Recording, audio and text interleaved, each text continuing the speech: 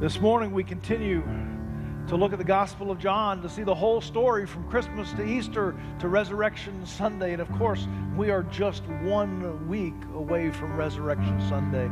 This morning we took a look at John chapter 18, beginning with verse 28. It says, "Then they led Jesus from the house of Caiaphas to the governor's headquarters. It was early morning. They themselves did not enter into the governor's headquarters so that they would not be defiled, but could eat the Passover. So Pilate went outside to them and said, 'What accusation do you bring against this man?' They said to him, 'If this man were not doing evil, we would not have delivered him over to you.' Pilate said to them, 'Take him yourselves and judge him by your own law.' The Jews said to him, 'It is not lawful for us to put anyone to death.' This was to fulfill the word that Jesus has spoken to show by what kind of death he was going to die." Let's pray. Our Heavenly Father, we do ask that you lead us and direct us. Lord, I pray that your Spirit would be speaking to us as we look at your word today, that we would hear the living word and see the living Jesus. We pray these things in your name. Amen. Things will be a little bit different in the message this morning. It's not going to necessarily be a point-by-point driven sermon like we're kind of used to, but we're just going to try to walk through some of the content of this chapter. In fact, this chapter is one of the great didn't see it coming moments in all of Scripture. Scripture is full of didn't see it coming moments. There are moments like when the Israelites are fleeing Egypt and they think that they've escaped, and then all of a sudden they come up against the Red Sea and they are stuck with the Red Sea, and then there's this cloud of the chariots and the army of Pharaoh that's coming after them, and here they are stuck between the Red Sea and Pharaoh's army, and they are sure that they're all going to perish one way or the other. But what they didn't see coming is that God was going to part that Red Sea, and they were going to walk across on dry land. That they didn't necessarily see coming the fact that Elijah was going to challenge all of the prophets of Baal to a competition to see who could send fire, whose God was the live, living God that would send power in that moment. And after the prophets of Baal had spent hour after hour proving that it was really a silly idea that God would be able to send fire on command, Elijah waters down his sacrifice. He waters down his altar, and he prays a simple prayer, and in a moment fire falls from heaven and consumes the sacrifice and consumes the altar and consumes all of the water that had pooled up around it. They didn't see that coming. And they didn't see it coming when Daniel was condemned to the lion's den because he had prayed faithfully to his God. And some people who were opposed to Daniel had passed a law that said anyone who prays to anyone other than the king, well, then they should be executed and they should be thrown into the lion's den, into this holding area for lions that were starving and waiting for any fresh meat that they could get. What they didn't expect is when the sun came up, that Daniel walked out of that lion untouched. That they didn't expect that when Jesus, who was just a preaching, teaching prophet with very little history at all, that when he's invited to a wedding, and at the end of that wedding there is this great social faux pas that they have run out of wine. What they didn't see coming, what they didn't expect, is that Jesus would walk over to these giant stone pitchers of water and to turn them into wine. This passage that we look at this morning is so far in the story, maybe the greatest they didn't see it coming moment of all of Scripture. Now next week, you'll need to come back to hear the number one they didn't see it coming moment of all of Scripture. But in this moment, that they didn't see John chapter 18 coming. Now, the difference between this moment and the other moments is that in all of those other moments that we were looking at, there was a bad situation that God showed up and turned into good. There was a dangerous situation. There was a harmful situation. There was a desperate situation. And folks said, we're not going to make it. We're going to die. And God intervened and brought life and rescue into that place. It was bad news that turned good news. In this moment, in this didn't see it coming moment, it's actually the exact opposite that happens. You see, the disciples are walking with Jesus. And they are learning over time who Jesus is. And over time, they are learning that Jesus is powerful, that Jesus brings authority. Jesus has immense popularity. And finally, they are beginning to understand not just his power, not just his authority, not just his popularity, but they're beginning to understand his eternality, that he existed before the beginning of time. And it's just starting to come into their head that they understand it. And they are even coming to the place that they understand that this is God himself in the flesh. How great is that? How cool is that the person that they have lunch with, that they hang out with, that they are walking day by day with, that they are navigating life with, that is the person of authority and power and eternality and all of these things. And they get to hang out with Jesus. That's great. And then we come to John chapter 18, where Jesus is betrayed. He is arrested, he is tried, and by the end of this chapter, he is condemned to death. That's not what they expected. In this case, it was the good news. Here is Jesus, and he's powerful, and he has authority, and he's popular, and he's God himself. This is great. And then in a matter of hours, there's Jesus. I'm sure in some way restrained, on trial, and people conspiring against him. And he did not see that coming. I think in preparing for the message this week, what really stood out to me this week is the verses that we read just a few moments ago.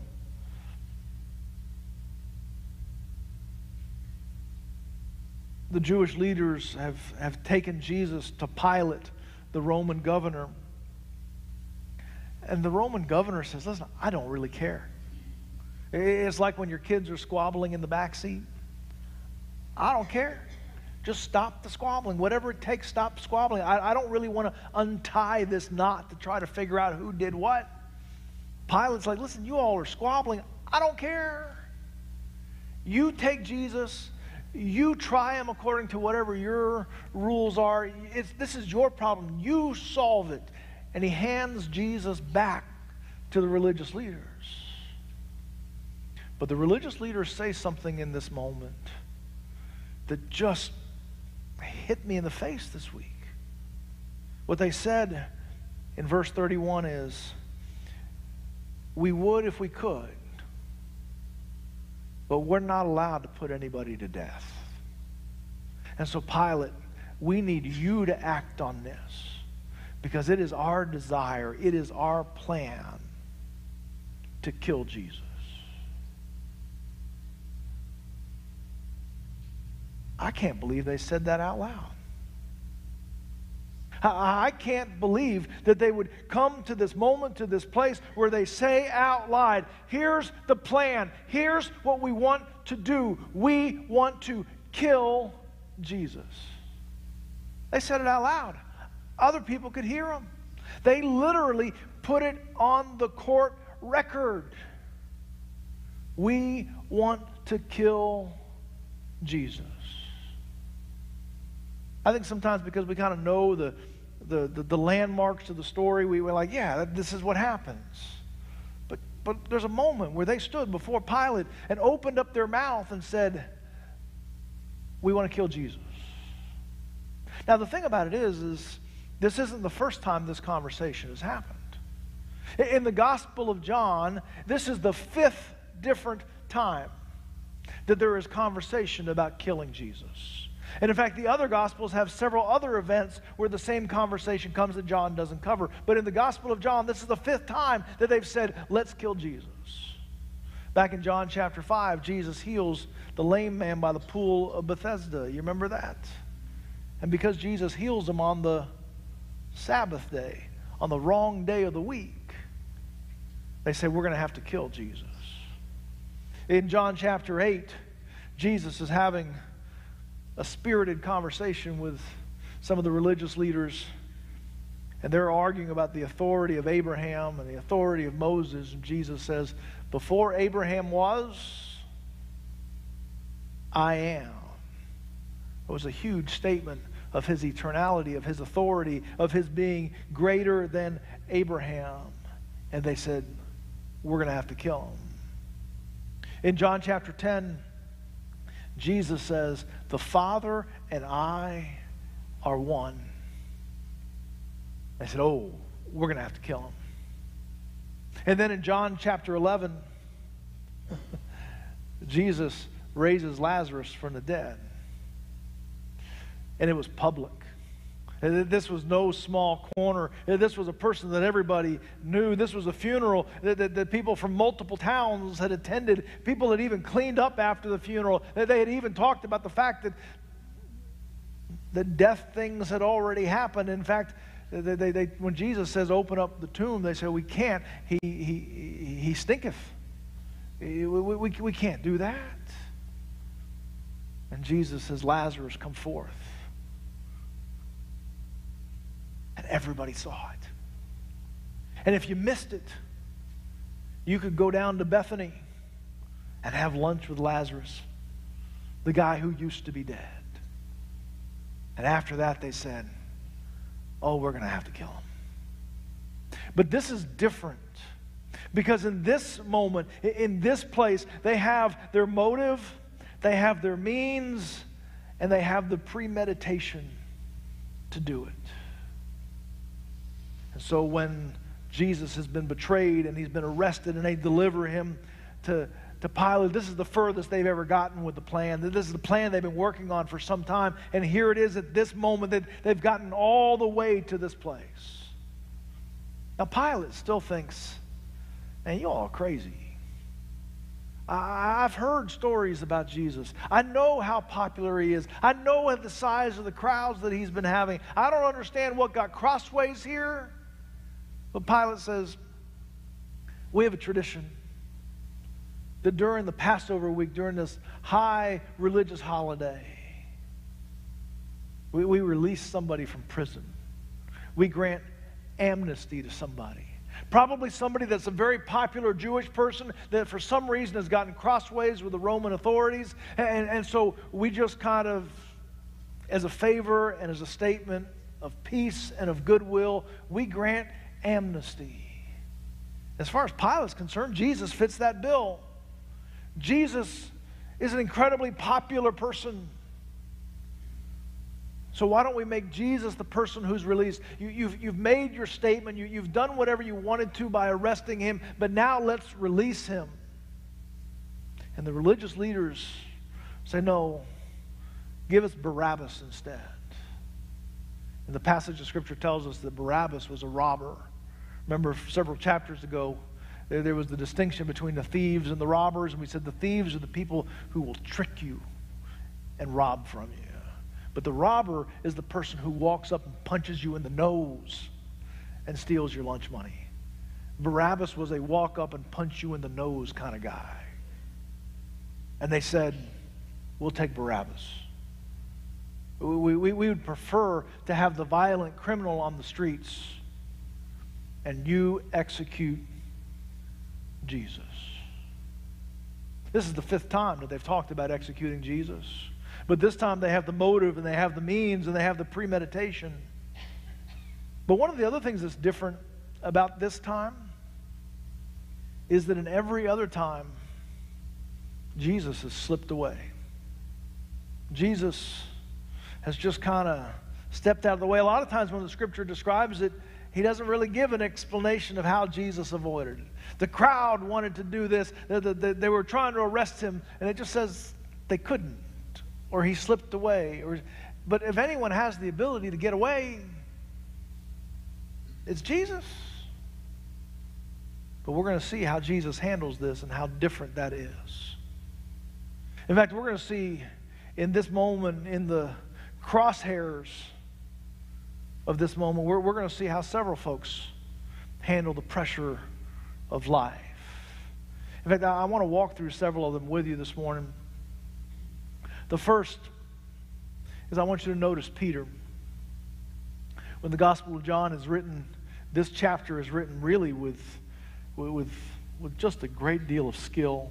The story almost, like a dramatic presentation goes from here's what's happening with Jesus, and then it cuts over here, here's what's happening with Peter, and then here's what's happening with Jesus, and it cuts back and forth, so we're almost following two different things that are happening at the same time.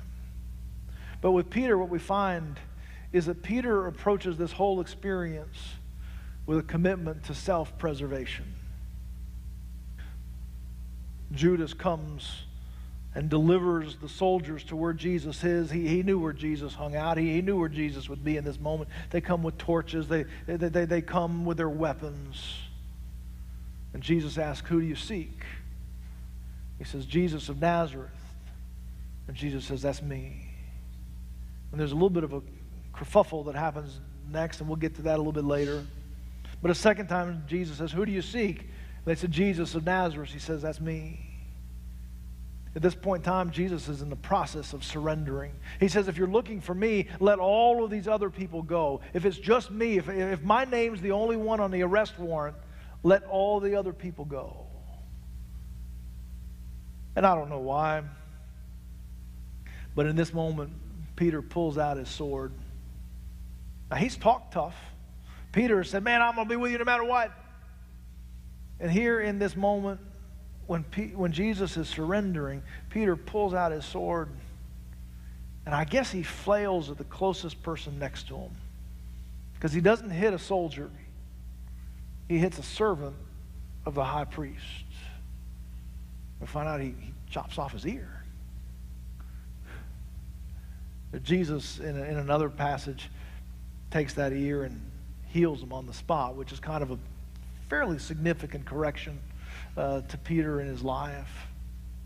But there was something in that pressure moment that Peter says, I'm going to use my weapon, I'm going to use my sword to protect myself and to protect Jesus, and I'm going to self-preserve.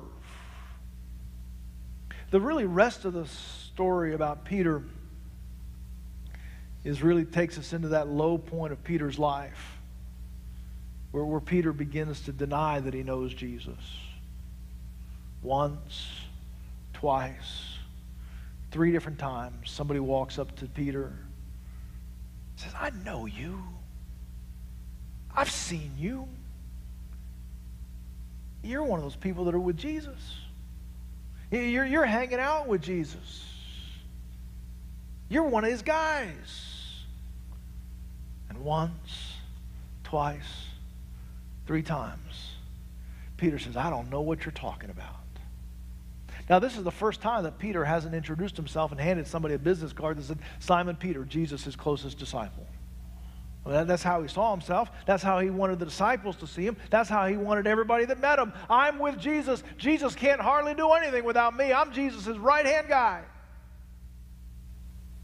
But now, in this pressure moment, because of self-preservation, I don't know what you're talking about. I'm just here for the campfire. I don't know what you're doing. Now, I have a little bit of sympathy for Peter. He just cut some dude's ear off. There was an arresting party, and he started flailing his sword at that moment. And now he's someplace between the police department and the courthouse. You remember in the Fugitive when Dr. Richard Kimball immediately escapes and turns himself in at the police department? No, that's not what happened. He's the fugitive. He's on the run. He doesn't want to get caught. He doesn't want to get seen. And so Peter, who's just, I don't know. Now, there is inside of all of us a pull to self-preservation. There's a pull inside of all of us that says, I'm going to take care of myself. I'm going to do whatever it takes to protect myself and to make sure that I don't get exposed and that I don't get caught and I'm going to do whatever. And sometimes we lie, and sometimes we cheat, and sometimes we hide, and sometimes we run away. All of those things are from self-preservation. And sometimes our lives are driven by self-preservation. It's built inside of us. But here's the problem. We're not really good at self-preservation. Most of the time, when we try to self-preserve, we end up in a deeper hole than what we started with. If Peter would have left that sword in his scabbard, he wouldn't be hiding around the campfire. He wouldn't have had to say, I don't know anything about it. I'm new in town. Could someone give me directions to the temple? I don't even know where anything is. Self-preservation. Now, there's another group here that I want you to notice, and this is the religious leaders. And the religious leaders, their issue is self-deception. Now, somebody once said that don't throw stones unless you're without sin. So I have to be careful here. But, this bugs me. Someone asked this week, and the question comes up every year. Now, why does Easter move every year? Why isn't there one date on the calendar that Easter lands on every time? It's because it's linked to the lunar calendar, and it's linked to the lunar calendar because it's marked by Passover. Passover, the Jewish holiday of Passover, and Easter Sunday or Resurrection Sunday are always going to be linked together, because the events that we're reading about happened the week of Passover. And Passover was a really big deal. It's one of the most important religious holidays for the Jewish people. And it would be one of those times in which they had to be ceremonial clean and not defiled in any way. And one of the ways you get defiled is because you're too close to something Gentile or something else that hasn't been clean. And so here are the religious leaders. Tick-tock, tick-tock, Passover is about to come. They want to be undefiled. They want to be clean when Passover comes so that they can participate in all the Passover things that they plan to do. But they still got to deal with this thing with Jesus, and they still got to deal with this thing with Pilate. And to do that, they've got to talk to Pilate about the fact that we need Pilate to sign a death warrant. But they can't go into Pilate's house. Because if they go into Pilate's house, they'll be unclean and they'll be defiled. So what they do is they say, Pilate, could you come out and talk to us on the porch? That way we can still have Passover. And the idea is, listen, if you come talk to us here, we can stay clean. If we walk in here, we're defiled. If we stay here, we're clean. And so I don't know how many feet that was. But by not going in, they're clean. Staying outside, they're undefiled. But one problem. They are standing on the porch conspiring to commit murder. But they still think because we're doing it on the porch, we're clean. We're undefiled. We can still participate in the Passover.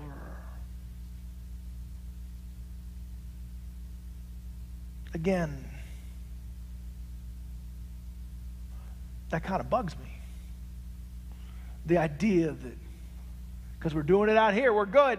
What is it that you're doing out there? Oh yeah, you're conspiring to commit murder. But we're doing it in the right place. And the reason my heart needs to be careful is because, again, all of us have a pull towards self-deception. All of us have a pull that says, listen, if I will follow these rules, if I will make these commitments that I know that I can follow and I know that I can keep, if I can choose this handful of commitments, I will never do this, and I will never do this, and I will never do this, and I will always do this, and I will always do this, and I will always do this. If I can follow that handful of rules that's doable for me, maybe that'll cover up for all the other broken parts of my life. Maybe that'll cover up for the rebellious things inside of my heart. Maybe that'll cover up for sin in my life. Some of them are big, some of them are recent, some of them are old, some of them are just constantly ongoing that you can't break. But we have this idea that if I will just follow this handful of rules, and I'll just never be the kind of person who does this or this or this or this, then I'll be fine. Understand, there is not a list of rules that you can keep that can cover up from the reality of our sin and our brokenness and our rebellion. But we keep wanting to say, well, if I do this, and I do this, and I do this, and I don't do these three things, then I'm sure I'm going to be good. But that's exposed in this passage of Scripture. The one more thing that I need you to see, and this is the obvious one, is I want you to see Jesus. And it's the opposite of self-preservation. It's the opposite of self-deception. Because what he provides is self-sacrifice. All those other times that there were attempts on his life, he slipped away. It wasn't the hour, it wasn't the time, it wasn't the moment. But he's been telling the disciples the hour is coming. The hour is here, the hour is upon us. And so when Judas and those soldiers come, and they say, we have an arrest warrant for Jesus of Nazareth. Jesus says, that's me. And he submits himself. He sacrifices himself. The kerfuffle that I talked about a few moments ago is that when Jesus says, this is me, the soldiers fell back and fell to the ground. Like, whoa, we're this close to Jesus? Jesus who has all of that power, Jesus who has all of that authority, Jesus who's done all of those miracles, oh, we must be in danger to be this close to Jesus. And so by a reflex, they fall back. And so Jesus has to say again, now who is it you're trying to arrest? Jesus of Nazareth. Jesus, that's me. And he submits to them. All those other times he slipped away because the time wasn't right. But this time, he says, it's me. And he protects the rest of the people. He says, it's me. Now, why does Jesus sacrifice himself like this? The answer is in an unintentional prophet that's found in this passage. One of the religious leaders that Jesus is brought before in this passage is a man named Caiaphas. Caiaphas is a person of great influence who's kind of been pulling the levers for a little while. In fact, it was Caiaphas, after the resurrection of Lazarus, that says, Jesus has got to go. We're going to have to get rid of Jesus. We're going to have to kill Jesus. And Caiaphas says, clears his throat and gives his most wise statement and says, sometimes it's better for one man to die for the whole nation. And what Caiaphas was a little bit concerned about was he was concerned that the nation would be divided. He was concerned a little bit that people were going to be deceived, that the whole nation would be better off if Jesus were dead.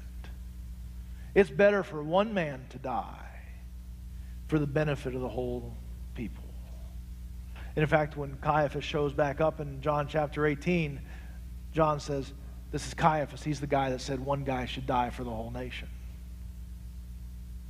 This may be the only place that Caiaphas and Jesus agree. Because Jesus says, that's me. And it is better for one man to die for the whole nation.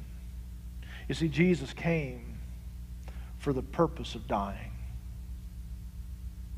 Everyone expected Jesus to come for victory and to conquer and to do all of these things. Jesus came for what was happening in the darkness of that garden right now. And so when that moment came and they said, we're looking for Jesus of Nazareth, he said, that's me. And the whole rest of these chapters, Jesus will submit at every single moment to every bit of abuse, to every bit of persecution, all the way to death on the cross. Because it is true. It is better for one man to die for all the people. You and I are all the people. And Jesus died for me. And Jesus died for you. Because as much as there is a deception that says, if I will follow this list and I will do these things and I will avoid these things, it'll cover up all the other things that I've done. There's no truth in that. But when Jesus dies on that cross, he does cover up all of those things that you've ever done. He does remove your rebellion and your sin and your brokenness. And so Jesus says, yes, it is better for one man to die than for all the people. So how do we respond to this morning? Just a couple of things that I'd encourage you to do. One, man, I want you to walk in these days.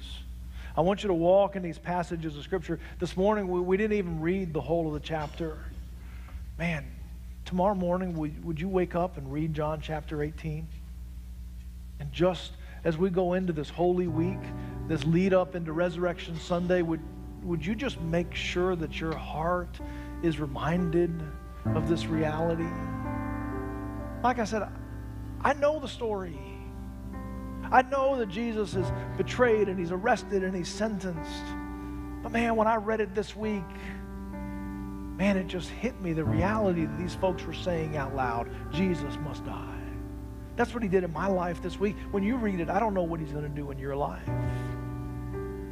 And then I would encourage you to be here Friday night for our Good Friday service. Because Friday night is when we're going to look at John chapter 19. The day Jesus dies. It happened. It was real. It was for us. And so I invite you to come and to walk that journey with us. Then, of course, be here for that number one unexpected thing next Sunday, Resurrection Sunday. There's one other piece that I would just mention. Jesus laid down his life, released it, and turned it over. Now, he released it and turned it over to danger and to death. But do you know that you and I are called to do the same thing? To lay down our life, to submit our life, to relinquish our life, not to danger and to death, but to Jesus.